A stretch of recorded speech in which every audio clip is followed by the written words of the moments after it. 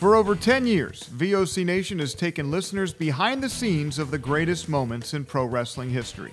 Our hosts are not only experts on the business, but have lived in the business. Subscribe and hear weekly podcasts from hosts like legendary pro wrestling journalist Bill Apter, former Impact Wrestling star Wes Briscoe, former WWE and AWA broadcaster Ken Resnick, former WWE and TNA star Shelly Martinez, former WCW star The Maestro, NWA legend The Raging Bull Manny Fernandez, and much more. VOC Nation programming is free on most major podcasting apps, including iTunes, Stitcher, Spotify, Google Podcasts, iHeartRadio, and Radio.com. And video podcast and bonus content is available on Patreon for as low as $3 a month. What are you waiting for? Head to VOCNation.com and dig into the most comprehensive podcast network built for pro wrestling fans. Find us on Facebook and Instagram at VOC Nation Wrestling Network and follow us on Twitter at VOC Nation. Wrestling with history worldwide and the VOC Nation Wrestling Network, the voice of choice, Bruce Wirt, Killer Ken Resnick, and back with us after a several week absence now, wonderful Willie the Legend Maker, Bill Apter. I am so glad that we're all together. Bruce, it's always great to be with you. But the fact we've got the Sugar Ray Leonard of wrestling podcast back with us this week. Thank you. I appreciate that. See, it all came up. The last couple of weeks on assignment, nobody was buying it. So the crack VOC Nation investigative team, led by Brady Hicks and his class of misfits, discovered what's been going on. Yeah. And it was since you got the haircut, much like Sugar Ray Leonard did to Roberto Duran in the famous No Mas fight. I photographed that. Brady Hicks discovered that all the karaoke bars up and down the I-95 corridor these past few weeks, after you've been there, we're all doing the same thing. No mas, he's too good, he's too fine, no mas. He said karaoke, didn't he? He did, he said karaoke. He did. Yeah. Yes. Karaoke is the correct term. Karaoke. Karaoke. Or in Japan, when I was on tour in Japan, the people that are Japanese would say karaoke.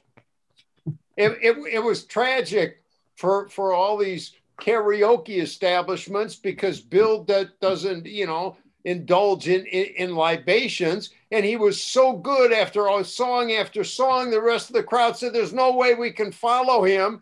They left. Bill doesn't indulge. So it was terrible. They were all going, no mas. Well, so you know why, Ken? The Legend Maker, he's a Sugar Ray Leonard of wrestling podcasts. You know why they were doing no mas? Because I was rapping Barry Manilow songs. Her name was Lola. She was a showgirl at the Copacabana, the hottest spot north of Havana. See, that's it.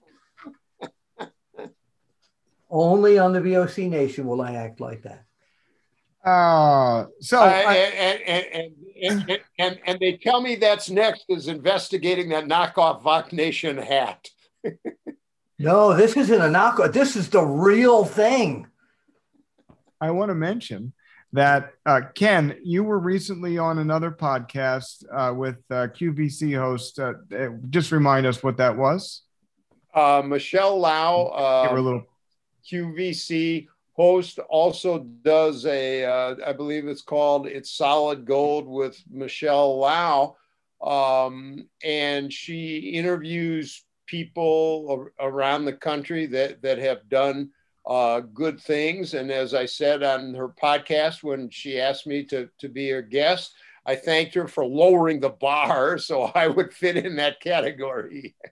Well, and I have to say, and I know, Bill, you did this show as well, but I was a recent guest on Bumps and Thumps with Brian Ferguson. Oh, I heard. Actually, it was very good. I listened to it. Yeah, it was all about the start of VOC Nation and my 10-year journey, including Bill. So if you have a chance, go look at bumps and thumps. We're actually going to put it on the VOC Nation RSS feed. So you'll find it this week up on the VOC Nation Wrestling Network, and it'll go up on our YouTube channel as well. Shout out to By the way, Ferguson. I'm looking for you people who are watching this on our YouTube channel. I'm looking, my battery is like going almost like to zero here on my computer, and I just realized why. Not plugged in. Yeah, you have to plug it into the. As he's gonna. He was gone a few weeks. Now it's like baby steps all over again.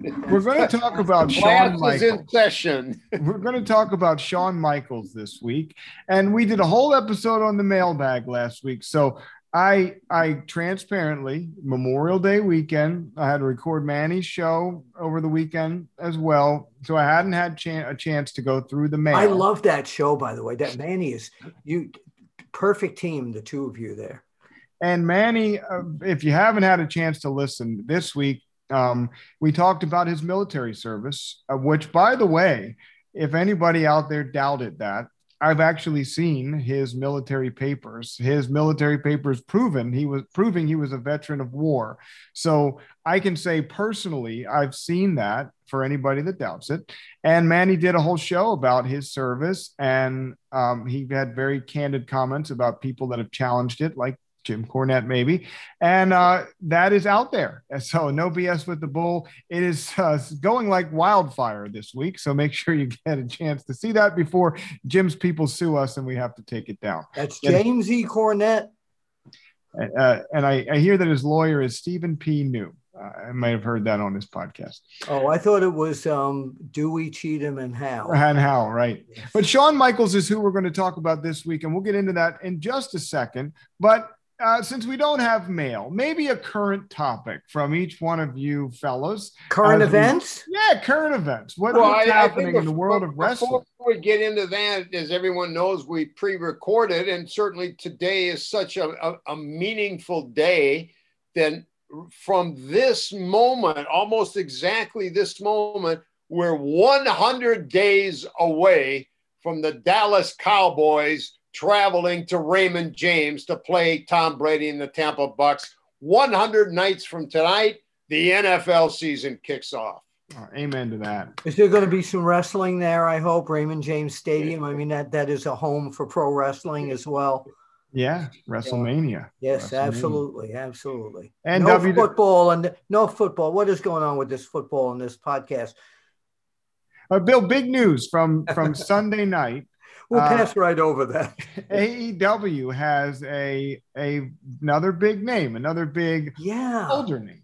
Yeah, and you're saying old. Did you say older name? Older name, a veteran. Well, his name's not that old. I mean, it's a pretty modern name. A lot of people name their children Mark. Yeah, still. Sure. So, no, this was totally unexpected. Yeah, I happened to have the press release right in front of me, which came officially as we're taping this on June 1st, 2021.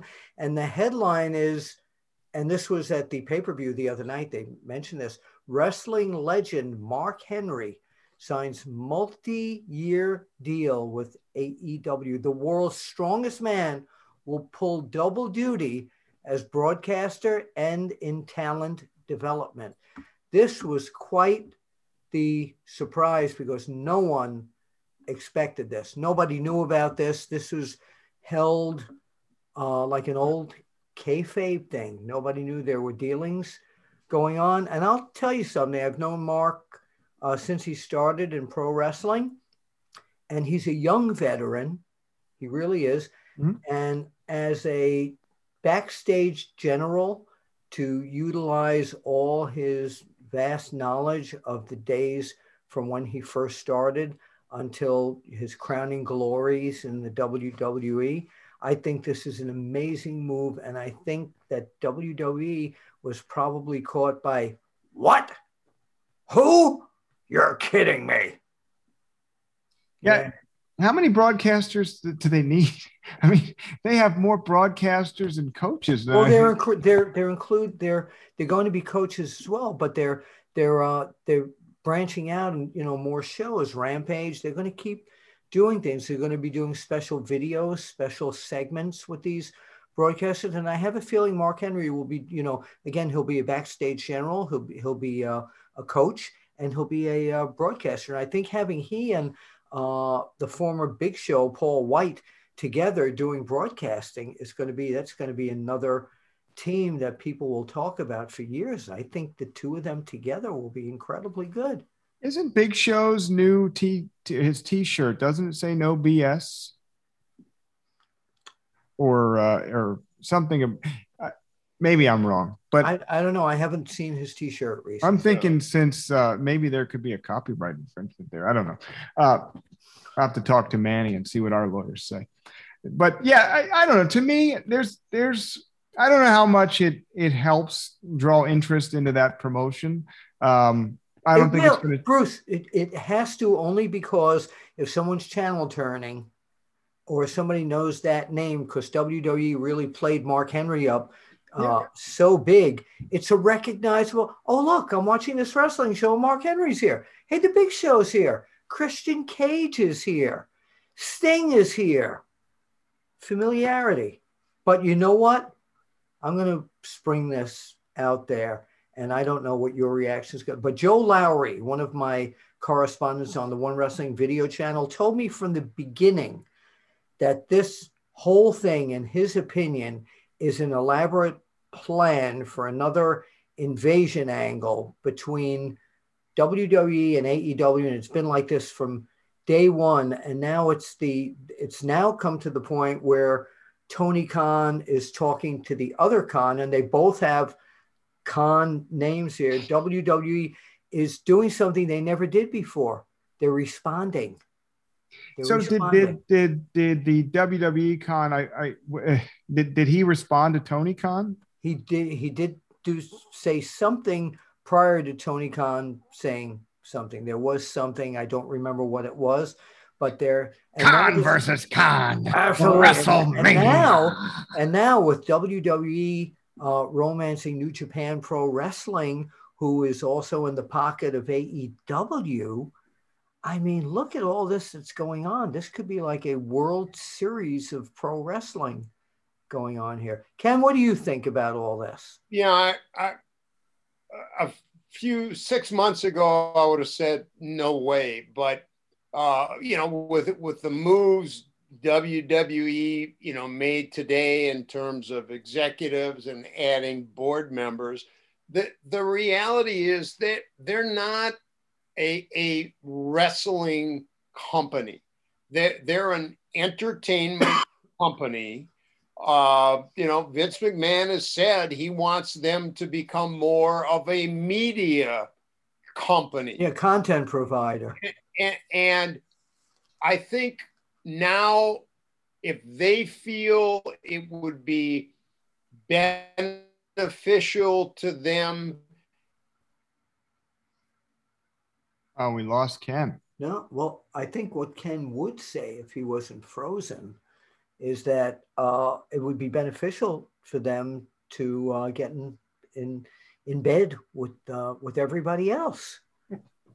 Ken is back. You froze on beneficial to them. Yeah, I'm saying that in the past they were all about wrestling, and that's not their framework. AEW, their only business is wrestling. WWE, that's why it says entertainment. That's what they're focused on. That's what Vince is looking for. Certainly they're the hires and not really shakeups, but additions they announced today all point to them continuing to branch out, get more involved in streaming and international. So, 6 months ago I would have said no way, but the more you see, I think wrestling is just a component of their entertainment Yeah. conglomerate. The biggest thing, I mean, just look what we're talking about. You know, AEW, you know, added Mark Henry today. And the reality was WWE, you know, he was not going to be in the ring anymore. WWE really wasn't using him. So, you know, I don't think they would be all that upset about it. And, you know, I Oh, we've kind of lost Ken's signal again there, but I think that WWE, even though Mark Henry's been there as a Hall of Famer, etc., I think at this point that unless it's one of their top major stars now, they're okay for their guys to go, you know, find other life somewhere else. Well, and I mean, Vince and WWE has always had a history. When they need you, they you know, treat you great. But once they decide you're not really in their plans, they kind of forget your name. And I think Bruce is right too, that, you know, Mark Henry, Big Show, invaluable backstage, interesting as broadcasters. Mm-hmm. But, you know, if they're not in the ring, I don't know how much they're going to add, you know, to the product. They're familiar names to the people that watch WWE. But yeah, I mean, like, to me, being old school, you know, like all of us are, when it comes to calling matches, you know, Jim Ross is still kind of in a class by himself. And I know I was surprised when WWE made the move to bring in Adam Burke from Major League Baseball Network, which 4 weeks. Lasted, what, 3 weeks? You know, so. Yeah. By the way, in this new structuring in the WWE, it includes Coonan. What was his first name? I'm sorry. Well, Jamie Horowitz is kind of the big. He's going to be the, you know, executive vice president of development and digital. He's going to oversee the studios in California. And I mean, you know, he was big. He was very instrumental in kind of that debate format in First Take on ESPN, Skip Bayless on FS1. But it's kind of interesting that Jamie Horowitz had to leave FS1 because of, you know, workplace misconduct allegations, which I don't think comes as a surprise to us, is probably not a real deal breaker for WWE. But get him in here. You know, he you know, resurfaced with DAZN, the kind of boxing streaming network.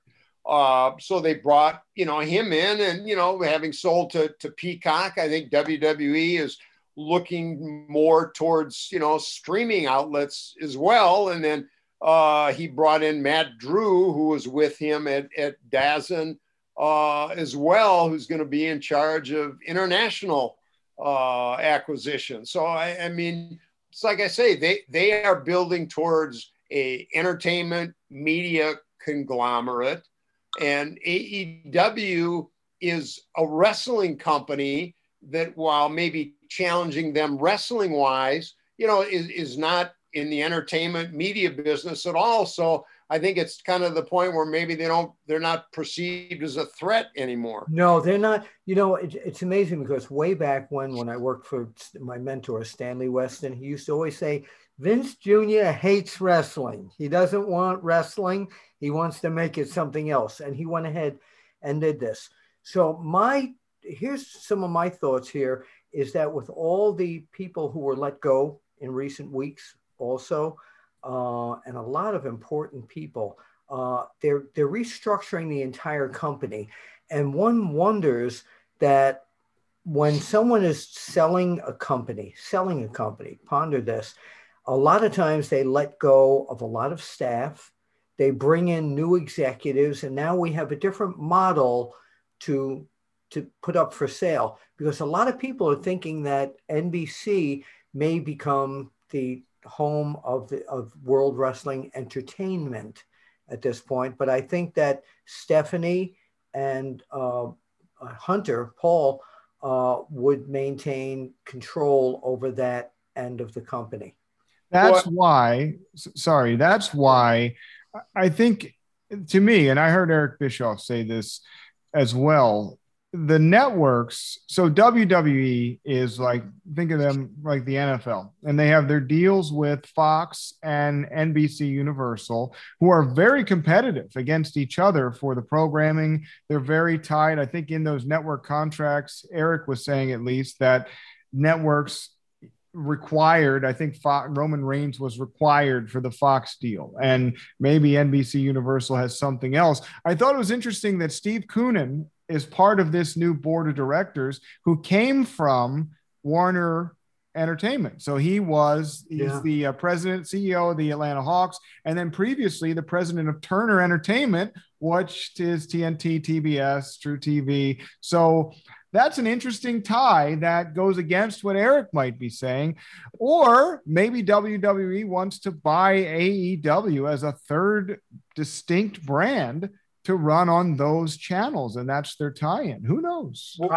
I think that's a possibility, but I think that if it's legit, Tony Khan will have no part of selling that company. I think Tony Khan's whole feel of this whole thing is that we are going to be the major pro wrestling company. Vince McMahon's company, just like Ken said, we are not a wrestling company. We are an entertainment provider. And look who else they added to the board, Connor Schell, who developed ESPN's 30 for 30, which I think kind of tells you maybe where they're going. But to me, the most interesting part, the three new executive VPs they added, and the woman from some who's going to be general counsel came from an upscale fashion retailer. They added 5 big players to WWE, none of whom have any wrestling background. Correct. None. You know what though? They put her in as the legal counsel, and one wonders that Jerry McDevitt, who was their attorney forever out of Pittsburgh, if he is still part of the legal representation of WWE. Well, Bill, when I saw all that, and I was thinking, Jerry was also primarily a great criminal attorney. He defended Vince on the steroid allegations. He defended the company. I forget the ring announcer from all the sexual. Mel Phillips. Mel Phillips. He is Terry Funk got to Mel Phillips first. The huge lawsuit that has now been dismissed, and again dismissed on appeal, the concussion lawsuit that Billy Jack Haynes and Kiros Law, I think out of Philadelphia, was bringing. That was dismissed. They were also trying to bring an intellectual property lawsuit that, all these people are being shown on WWE Network and not being compensated. That was thrown out. So I think they kind of transitioned from more criminal type lawsuits and allegations into more corporate. And this gal he brought in has got tremendous experience in contract negotiation, acquisition negotiation, and I really believe they are now looking at themselves as an entertainment media conglomerate. Just one of their assets happens to be wrestling. Yeah. And we've sports entertainment. Yes. Even their talent guys more were coming out of Hollywood and sitcoms writers than, wrestling background. Yeah, well, this is what Vince had planned from the very beginning, and it's hit a crescendo at this point. The whole company is different. It's not, You can't recognize it from what it was even 5 years ago. Oh, movies and all the live programming. But Bill, I think we kind of skipped over it. But, when you said Vince really didn't want to be, a wrestling, he wanted to make his mark in something else.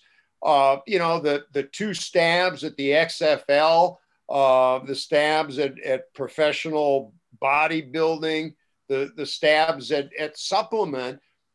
Vince, without question, the most successful wrestling promoter ever. Maybe you don't like the entertainment, the most successful, and it was never enough to satisfy him. Correct. Quest, he's a never-ending quest for greatness and doing something else. He's a legacy builder. That's what Vince McMahon is. We got to take a quick... And Bill and I are very worried. It's probably only a matter of time before, he tries to acquire Vogue Nation. It's possible. By the way, Steve Koonin, president or CEO of the Atlanta Hawks, a shout out to apparently fan of VOC Nation and the former president of the Houston Rockets and now the Philadelphia 76ers, Daryl Morey, is a fan of VOC Nation. So shout out if you're listening. I'm going to tell you something about the Atlanta Hawks that no one except a few people know. What's that? My son, who lives in Atlanta, and works for Kennesaw State University, has a part-time gig with the Atlanta Hawks. Well, there's a tie-in to Steve Koonin. Yeah. See, that's it. Bill's got the inside scoop. We got the inside scoop. And we'll talk about it during the break, but none of you are allowed to know. This is Wrestling with History. Bill Apter, Ken Resnick. I don't matter. This is the VOC Nation Wrestling Network. Back on the other side. Bill Apter has been in the pro wrestling business for over 50 years. Hey, talking here with Arn Anderson. Arn, first of all, your height and weight. 6'1", 255. And now subscribers to VOC Nation Premium get exclusive access to Bill Apter's archived audio footage. And where's your hometown? Minneapolis, Minnesota. Okay, and give us something about your back. First of all, your relationship to Ole Anderson. Ole is my... Subscription to VOC Nation Premium starts at just $3 a month and includes commercial-free audio and video versions of our top podcasts. Okay, we're speaking here with the manager of the World Heavyweight Tag Team Champions, Tarzan Tyler and Luke Ram, and he's sort of glowing tonight about a new prospect we haven't heard of yet. And for just $9 a month, Apter's archives are all yours. Would you tell us who this new prospect is? Well, I'll tell you, Bill, I've searched the world, and I finally found a true world champion. I finally found... Well, what's your opinion of Ivan Koloff winning the title from Bruno Sammartino? Well, I think, I don't know what to say, but I want to say one thing. Bruno was a hell of a champion. Hear exclusive interviews with the greatest performers of all time. This is Bill Apter, and once again, we're speaking here with Bruno Sammartino. Bruno, first of all, how did you and Bruiser lose that title to the Valiants?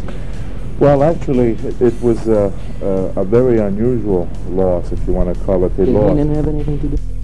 Well, yes, but the whole thing is this: that the rules, as I always understood them, was that the title could only be lost by pin or submission, which is the same rules as my title, the World Wide Wrestling Federation.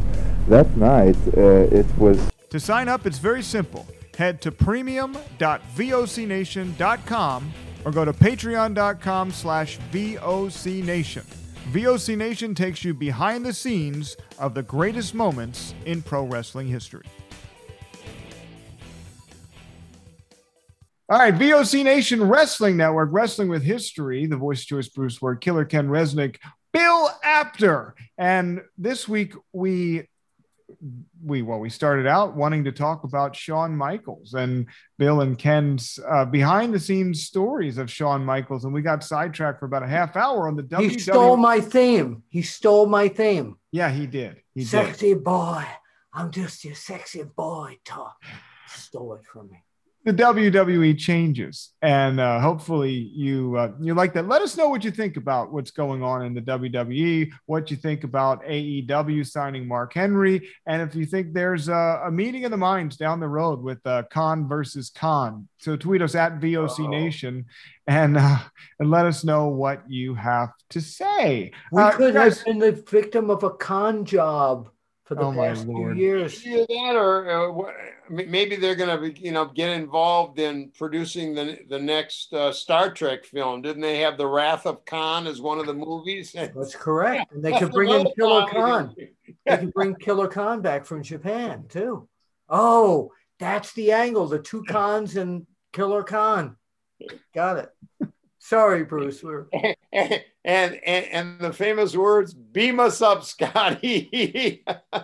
Shawn Michaels, born July 22nd, 1965. And Shawn and Marty started, Bill, did they start in Mid-South or did they start in the AWA and then go to Mid-South? They started in several different smaller territories, which is where I first got to meet both of those wild guys. They were in the dressing rooms. They pulled pranks on people. They were like two junior high school kids. They not even high school kids at that point. A lot of that has been documented all over the internet, and it's all true. But the thing about the two of them, it looked at the beginning, everybody compared them to Ricky Morton and Robert Gibson, of course, the Rock and Roll Express. And they used to tell me back in the dressing rooms, well, we're going to be better than the Rock and Rolls, and maybe we're going to feud with the Rock and Rolls one day. That was like their goal back then. But they were both two, when I first met them, they were two kind of wild kids. I didn't know where they were going to go because they were really very immature. They really were. Shawn Michaels started training under Jose Lothario and worked in the NWA from 84 to 85, wrestled in Texas All-Star Wrestling 85 and 86. And then our buddy Ken got to know Shawn Michaels very well in 86 before Ken left for WWE or WWF at that point. But Michaels made his AWA debut in 1986. I think Marty was right behind him, right, Ken? I think they came in together. They were, tag team as the Midnight Rockers. And were Bill they singles, and then they I think I saw some episodes of All-Star Wrestling from that time period. They introduced Shawn, Marty came up, and then they did kind of a scene where they got together. Isn't that they might have always planned to be a tag team, but I think they were. I think they kind of used them, in some singles, but that was the plan as the Midnight Rockers, and Bill is right. They lived to party. Yeah. I think in those days they viewed the wrestling as the way that the revenue stream that could pay for their partying. You're right. But I mean that's how they looked at it. But in the early days of the Midnight Rockers in the AWA, everyone pretty much thought Marty Jannetty was really going to be the star. I mean, his ring work was better. Neither one of them were overly dedicated, but little by little, you could see that Shawn began to kind of embrace wrestling, and the partying wouldn't stop, but he would separate it. And much has been documented even today. Marty was never really able to separate the partying from the wrestling. And you could even see, in the dressing room after matches, Shawn seemed to suddenly be more interested talking to the other talent, trying to talk, to whoever he had just worked with to see what he could learn.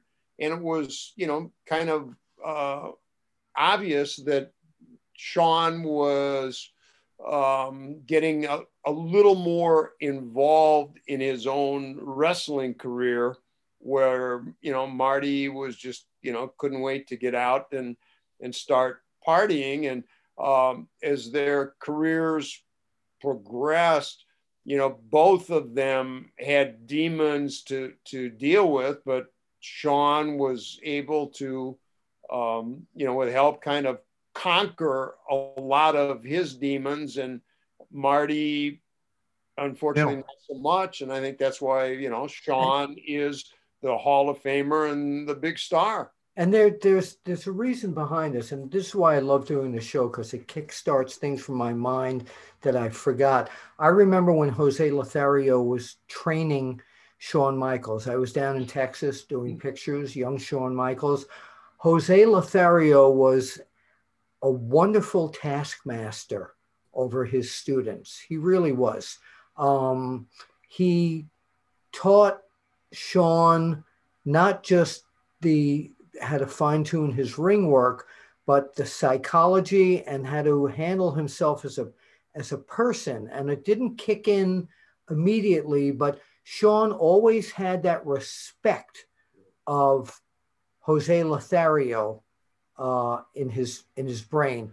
Shawn also was, and I don't know anything about Marty's personal life this way, but Shawn was also very dedicated to his parents. He was a kid that his parents absolutely adored, and he tried to make them happy. I had seen him with his parents many times as the younger Shawn, and even the middle Shawn, so to say, when he opened the Texas Wrestling Academy, and he brought me down to do photos for WOW magazine in his home when he got married to Rebecca, one of the Nitro girls. And his parents were around that day, and they were glowing just to see what he had made of himself. So I think Shawn kept the values of his trainer and his family, and that's what was a large separation of the party Shawn from the Shawn that we all became to love as an athlete and a performer. Yeah, I didn't know the reason, but that absolutely tracks, Bill, because you could see Shawn becoming, a little more invested. And I think also Shawn was pretty sharp, and he kind of picked up that both he and Marty, as you referenced, some of, the ribs and pranks they used to pull. Well, it's like in any sport, if you're a veteran that, is a bit of a star and has paid his dues, you can kind of pull those ribs and pranks because you've earned the respect. But when young guys try and pull them on veterans, that doesn't play so well. And, they had a tendency to get crosswise. And I think Shawn also kind of picked up on that, because he, when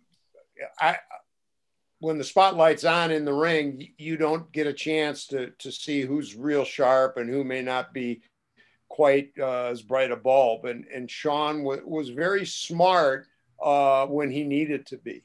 Yeah, and Shawn also, in his later years, as everybody knows, embraced religion. And he became a very religious person. And he used to talk about that, all that stuff he did, with DX, with Suck It and all that kind of stuff. He wouldn't do that kind of stuff anymore. Even when they came back as a group for nostalgia things, he never went and did, that stuff again. I think he did in the last few years. He might have eased up on that a little bit, but just for nostalgia's sake. But he's got a conscience. He's a good man. And Marty, unfortunately, and I've interviewed Marty many times, just kind of drifted into, he had been known for alcohol and drugs, et cetera, et cetera. He stayed in that level that a lot of people in the wrestling business during those days became locked in that, and they couldn't punch their way out.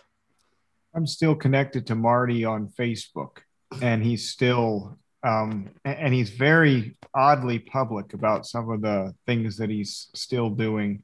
I think he recently was injured, but he's still probably as deep in as he always was. And he actually cited recently that he has no desire to stop. And to me, that's sad. That's a sad part. Stop what the partying and stuff? Partying, and then drugs and alcohol, and yeah, it's just sad when that consumes somebody.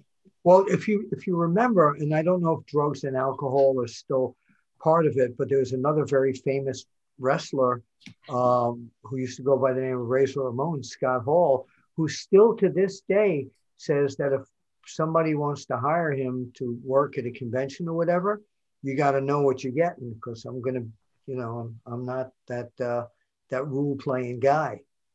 Yeah. And you said that on this show a couple of weeks ago, Bill. It's amazing. It's sad. But if that person is okay with it, then who are we to judge? I want to ask you, Marty, born in Columbus, Georgia, Sean born in Arizona, I think Chandler, Arizona, built from San Antonio, Texas, famously. But Bill, do you know how they met, or Ken, do you know how they met and started working together? Was it down in Mid-South? Yeah, it was somewhere, because they knew each other when they came to the AWA. Yes, yeah. So somewhere along the road, they may have met in, for all we know, they may have just met partying in Apter's Alley. Ken, how did many people because of their immaturity, how did Vern Gagne, who was really very stern over his company, how did he react to what they were doing? I mean, they were making money for the company. The girls loved to come and see them. But how did Vern actually react to that?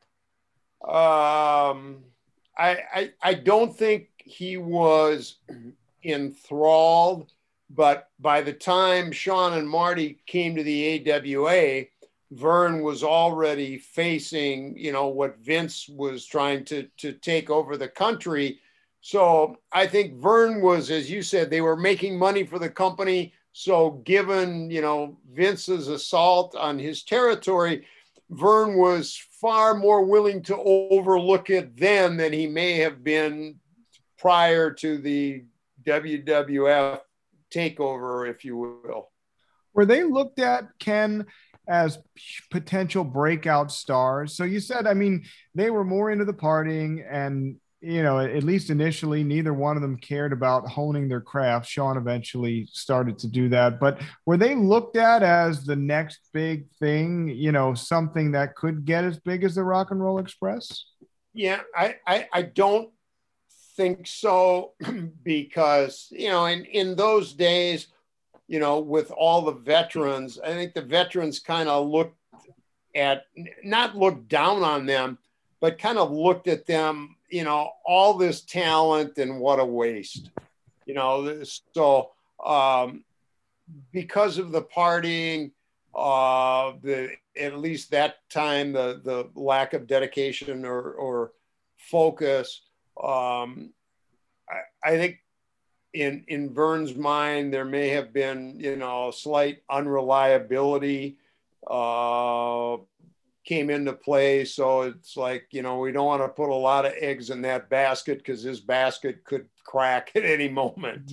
Yeah. One of the things that Sean took a page out of Jose Lothario's book and opened his own training school. I went and covered that. And he taught his students the same methods that Jose Lothario taught him. And one of those students became as big a star as Shawn Michaels, and that was Daniel Bryan, Bryan Danielson, who I have photos of him that the WWE has used on their website, being trained by Shawn Michaels. So Shawn not only took his skills into the ring to entertain the fans and have great matches, but also to train other wrestlers. He always wanted to give back, even in the days when he was a big star. He always wanted to give people advice and give back. And I saw that in action many, many, many times. Sean's prized pupil is? Well, it's Bryan Danielson. That's Daniel Bryan. That's why Yes. That's why I just mentioned that too. You know what? I was There you go. That's what happens with a live to tape podcast. I was looking You were at drifting. some information to try. And I just my answered next it. point. And there's, oh boy, I won't even edit that. Everybody can hear it as it happens, and you can hate it. And you know, one of the other things that I think there was a kind of, you know, instant camaraderie between Shawn and Daniel. If you think about it, both of them became, you know, huge superstars, but kind of overcame their really lack of physical size to do so. Yeah. Yeah, and Daniel Bryan, when I first met him and I knew him in Ring of Honor, he was, you know, he's a great wrestler, but no personality. And boy, did he really show that he had a hell of a personality. And currently, Shawn Michaels, as you know, and most of the fans listening to this would know, is that he's advising and training people at the Performance Center and working in NXT. And he's become such a valuable asset in his later years to the company. Now he's had a hell of a career, from a rookie to a tag team wrestler to a champion to someone who inspires everybody to a great family man, and now training all these people as well. Hey, so you're saying there's still hope for us? There's still hope. What about the Montreal Screwjob? You know, you can't talk about Shawn Michaels without talking about that. Well, real quick, before we get there, just so we don't skip this period of time, we're talking about the partying. We're talking about the AWA and them maybe getting out of sorts with some people and Shawn starting to wise up. But they jumped to New York in late 1987 and get fired for being out of line. Yeah. So, and then eventually they came back. But Ken, were you still there when they came in and didn't work out? Yeah, I mean, it was, unfortunately, they kind of viewed this as, hey, we've made it. We're in the big time. Let's party. And while Vern was, you know, willing to, I think, overlook some of that because they were making, you know, AWA money and, you know, were working on top, Vince had a huge stable, and he just, you know, and Vince, you know, was, you know, his stance was, you know, against drugs at that point. I mean, you know, even I think while I was there, had to take, you know, I passed them all, but 3 like random urine tests. And I think Vince was going, hey, just not putting up with this. He didn't. We had a big enough roster where, you know, he didn't want to put up with the immaturity. And since you worked with them, and I don't know how close you were at all, but when they came in and they were doing some of the same things, did you ever have the chance to say, hey, that's not going to fly here, you better be careful?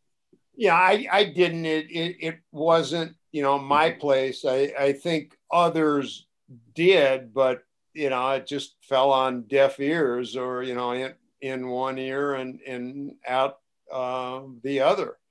That, you know, it's till they make up their own minds. You can talk till you're blue in the face, but, you know, I always got along with them. They were, you know, really good guys, but I mean, there were, like, I remember some interview days when, you know, the first few interviews, you could tell they were, you know, really hungover. They were buzzed. Yeah. Well, Bill, famously, didn't they show up for WrestleMania 5 not in working condition? I mean, they got through the match, but that's a story. I think Bruce Pritchard tells that story where they came in. I think it was the Twin Towers they worked against, and they were just not in good shape at the beginning of the. Well, I heard that, but I couldn't say for sure. I wasn't with them at that. Right. It's like a Davey Boy Smith line. I wasn't there. Yeah, I wasn't there. But just plausible deniability. Yeah. But, you know, Shawn lost a lot of his fans. Just getting back to the Montreal Screwjob, a lot of people thought that Shawn should not have done what he did regarding the Montreal Screwjob. And most so many fans sided with Bret Hart, but all the years that the two of them went through this, the aftermath of that with not talking to each other, etc., and now to see that they're both very civil with each other and even friendly, because Shawn changed a lot of who he was personally, again, due to religious beliefs and family, etc. And but his whole career, his whole legacy could have gone down the drain had he kept up this whole thing against Bret Hart. Yeah. And talking dirt about him. Ken, I'm curious, when Shawn and Marty first came in, what's that? George? Yeah. When Shawn and Marty first came in, Bret was working with Neidhart back when you were there. Did they clash back then, or was it not until, I mean, because they're very different personalities, right? I don't think so, because, at that point, Bret and Jim Neidhart were up here and Shawn and Marty were down there. Right. So I don't think Bret and Jim perceived them at that point to be, any sort of challenge to them in terms of getting a push. And it didn't take, very long for Vince to sour on them, the first time. Sure. Bill, Bruce, I have a question for you, because this was your prime time watching pro wrestling. But what did you think when Shawn Michaels came in with Kevin Nash Diesel as his bodyguard? I loved that whole pairing together. What did you think of that? That was, I think, and I was probably like a lot of fans at that point in time, because I was a teenager, I think, and I was sour on the WWF product as a whole. Like, I was a big Hogan fan. And when Hogan left in '93, to me, I could tell as a fan, I knew nothing about the inside.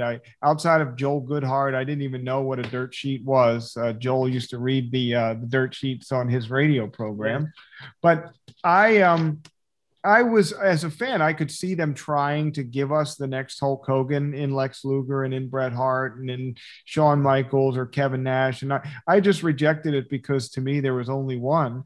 And I thought it was cool, but it was hokey cool. Like, it wasn't authentic cool. And actually, the biggest problem, I think, with Vince is when he takes something that works, like Kevin Nash as Diesel, the whole Royal Rumble thing, he was over because of the character. And then after he won the title, they started making him into this all-American good guy, and it just totally went down the tubes. And it's just like they did to John Cena, and just like they tried to do to Roman Reigns, and they lose sight of what brought that person to the dance. It's not about the person, it's about the character. And well, I just wondered what you thought about the teaming of Shawn Michaels and anyway. Bruce, I think a lot of that, even back then, Vince wanted to be a very media friendly company. And, if the face, of your company is kind of a heel, that's just doesn't work. Right. So I think, that's a lot of it. I mean, if you remember when they brought in Lex Luger, who back then was not what you would call real fan friendly or, very welcoming. They did the whole bus tour and everything else. But I think that's always kind of been in the back of Vince's mind. That, he wants to be able to put his champion on talk shows and sports shows. And, a lot of that was still the kayfabe era. And if you've got a heel and all of a sudden people see him on a talk show as the nicest guy in the world, it didn't work. So right. That's, I think, my speculation was kind of behind a lot of the, let's back off the heelish bits some. And then, again, we're we're certainly, seeing that today. I mean, and like I say, some old school wrestling fans might not like it, but Vince Jr. has taken it, and built it in a couple decades into $1 billion publicly traded company. Well, on another show, on another episode of Wrestling with History, which is my favorite podcast, of course, on another show of this, we talk so much about Vince and the company being media friendly, but they were not with the pro wrestling magazines, and that's a whole show on its own. So I think they differentiated between mainstream media and wrestling. He did. Tying that back to Shawn Michaels, I think one of the reasons Shawn worked like Steve Austin worked and like Bray Wyatt works is when they decided to go with that person, they didn't change the person. And with every time almost to a person where they changed the gimmick to fit the All-American champion, the fans rejected. I mean, look at Bret Hart. I mean, Bret Hart was a cool heel, then he was a cool baby face, and then all of a sudden he's this over the top, kissing babies, and that's not who he was. That's not why fans grew to like him. And I think that with Shawn, he always was the attitudinal Shawn Michaels, and that's why fans loved him. Yeah, that's right. Yeah, he was that heartbreak kid. Again, that the draw of Shawn Michaels was that whole sexy boy thing, because they were just wanted to make somebody into a character that was sexy enough for the girls to swoon over, as they used to say, and the guys to admire because he was such an athletic person. Bill, did you ever, fast forwarding to, I guess, towards the end, did you ever hear of Shawn Michaels potentially going down and working in Atlanta with Hall and Nash and Razor? Was that ever a real possibility? No. I think that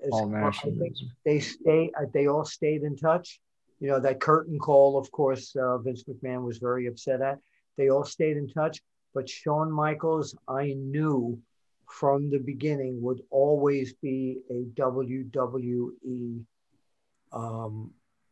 person, and he wouldn't stray from there, unless, of course, AEW offers him a broadcasting contract now.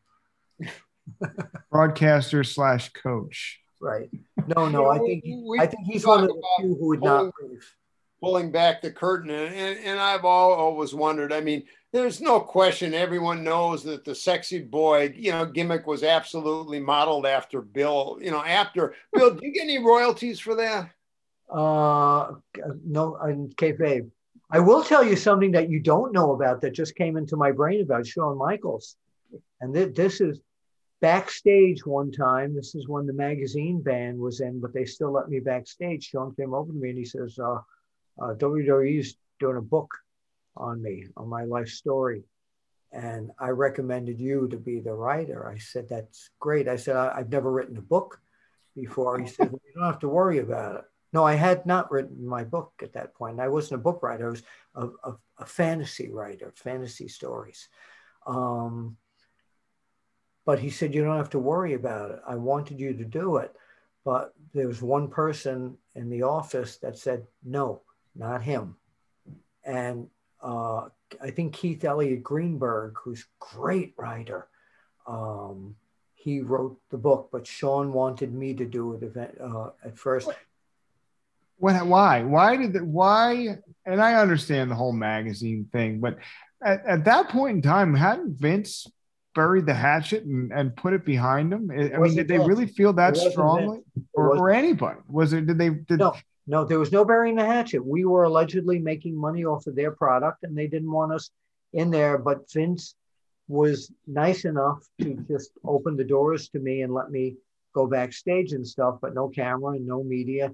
But there was one person on the staff who was related to Vince McMahon, a male,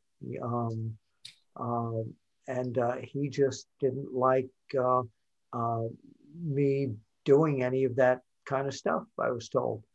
That was it. That sounds a little like the older Sean coming up to you. Hey, Bill, they're doing a book. I really, really wanted you to write it, but they said no. That was the truth, though. Yeah. Just tying this thing in a bow. Sean obviously went on to have a great career, Hall of Fame career, one of the greatest of all time. And putting it in context like Bill did, where he's done every facet of the business, from wrestling, broadcasting, training. He put rings up when he was in the business. Yeah, everything. Was Sean the one that and you both spent a lot of time personally with these guys? Was Sean the one that took Marty off track, or was Marty the one that was trying to take Sean off track, or did they equally take each other off track at times? There were two wise guys. It was totally mutual. One of them matured, the other one still has not. Yeah, back in those days, they were two locomotives, but they were going down the same track. Oh, perfectly said, Ken. Perfect. Could not have said that better. There's one horrific incident where Marty, critically injured, broke the neck of an enhancement talent. And, I don't know if this has ever been talked about, but was that something where substances could have been involved? I know that's been settled legally. None of us were part of that. So have you heard anything through the rumor mill that there was anything more than? No, I can't comment on that because I don't know anything about it. Neither can I. I've never heard it brought up. It was tragic. The only thing, I can say, knowing Marty, he would never intend to hurt anyone in the ring. Mm-hmm. So it was whatever the cause. I mean, it was tragic, but it was an accident. And, Marty never had the reputation of working stiff either. So did that affect Sean at all? The relationship between him and Marty, did that have a lasting impact on how that tag team worked together, or did they brush it off and move forward? I guess it's probably more of a question for Bill. Well, they brushed it off and moved forward. I'm not discussing that incident you just brought up, but if one of them or both of them were worked drunk or whatever and all that, the next town, they went out and did whatever they were going to do again. Unless they were warned, you don't stop doing that. Sometimes a wrestler does not know that he's not performing at his very best because he might have had been buzzed or whatever. So yeah, it's a night after night different thing. And then one night you just kind of grow up and say, I screwed up. I didn't feel right that match. I'm not doing this again. That's what I think happens. Ken, wrapping it up, Bill talked about his book, potentially writing Shawn Michaels' book. I want to ask you, when you worked with Shawn Michaels all the way back in 1987 and 86 in the AWA, did you ever think, interviewing a young Shawn Michaels, that he'd ever become as good on the mic as he ended up being in the late 90s, middle to late 90s? No, and a lot of that was, the way they used to party. I don't think anyone kind of looked at them thinking they were going to have the kind of, at least in Shawn's case, the kind of longevity in the business that he did. He was good. We always kind of laughed that, their line in the infamous Wrestle Rock Rumble was talking about partying. But it was just one of those things that when you party like that, you're not really dedicated. You're not going to be around that long. So I don't think anybody, if somebody said, might he become a star for a very short period, that wouldn't have surprised anybody. But, he, kind of came to grips with it and came out the other side a much better man, family man, and extremely dedicated to the business. And I think, as Bill alluded to, how he's trained people. I think probably deep down, knowing Sean a little bit, he knows how lucky he was given all the mistakes he made. And I think he's also trying to, if you will, kind of pay it forward, where hoping that the kids, he trains and talks to won't make the kind of mistakes early in their career that he did in his. I will tell you something, when I felt that he was going to be a champion because of his focus, all right? We did a cover of Pro Wrestling Illustrated. I took a picture of Ric Flair in a suit jacket with a bandage on his head, big bandage, he had been cut open, and holding the NWA belt. And when that cover went on the newsstands, a few weeks later, we got a picture from this young kid by the name of Sean Hickenbottom, who took that same pose, got himself an NWA replica belt and posed exactly like this. And he said, one day I'm going to be this guy.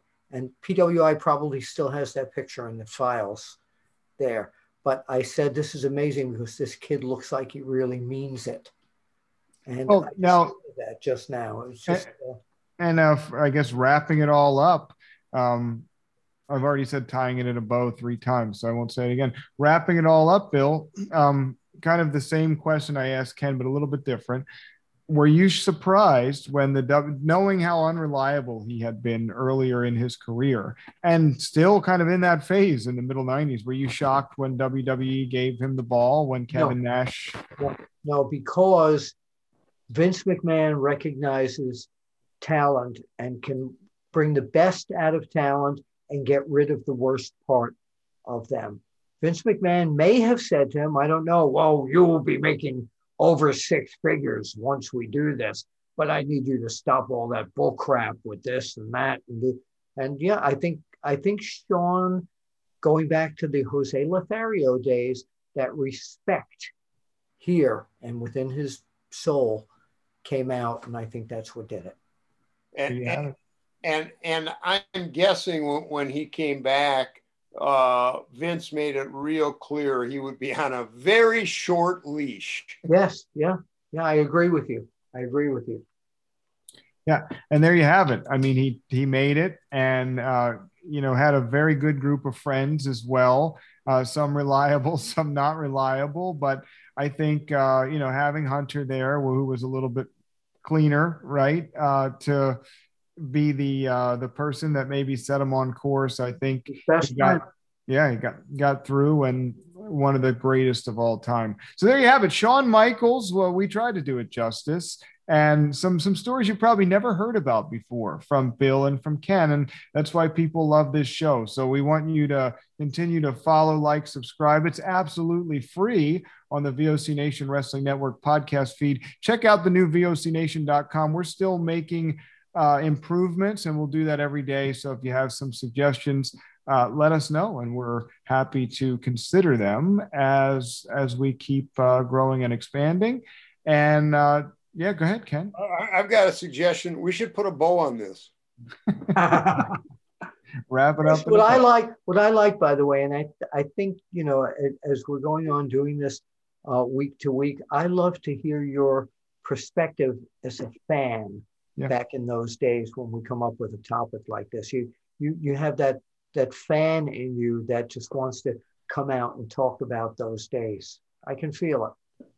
Yeah, I have no problem. I always try to keep my opinions quiet because people want to hear from you guys, but we'll bring it out every once in a while. Fan in you's got to come out.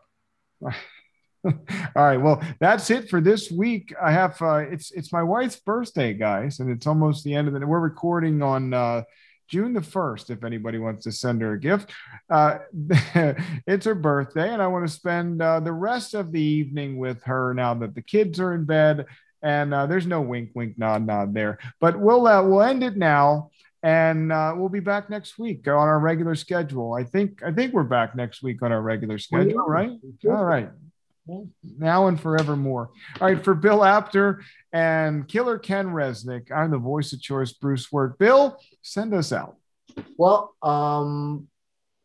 before we go out, June 27th, I will be at Bud Carson's Pro Wrestling World Convention, my first time back, which will be at a fire station in Allentown, PA. If you go to Bud Carson's Facebook page, you can find that.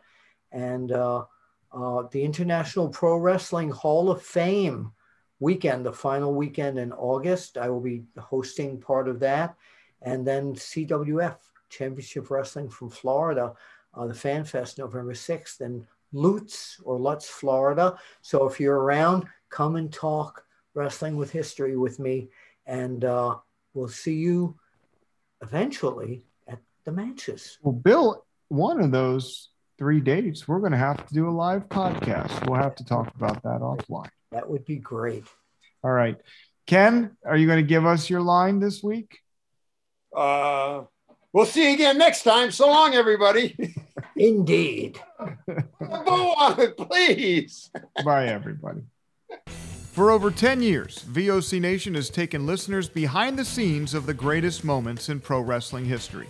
Our hosts are not only experts on the business, but have lived in the business. Subscribe and hear weekly podcasts from hosts like legendary pro wrestling journalist Bill Apter, former Impact Wrestling star Wes Briscoe, former WWE and AWA broadcaster Ken Resnick, former WWE and TNA star Shelly Martinez, former WCW star The Maestro, NWA legend The Raging Bull Manny Fernandez, and much more.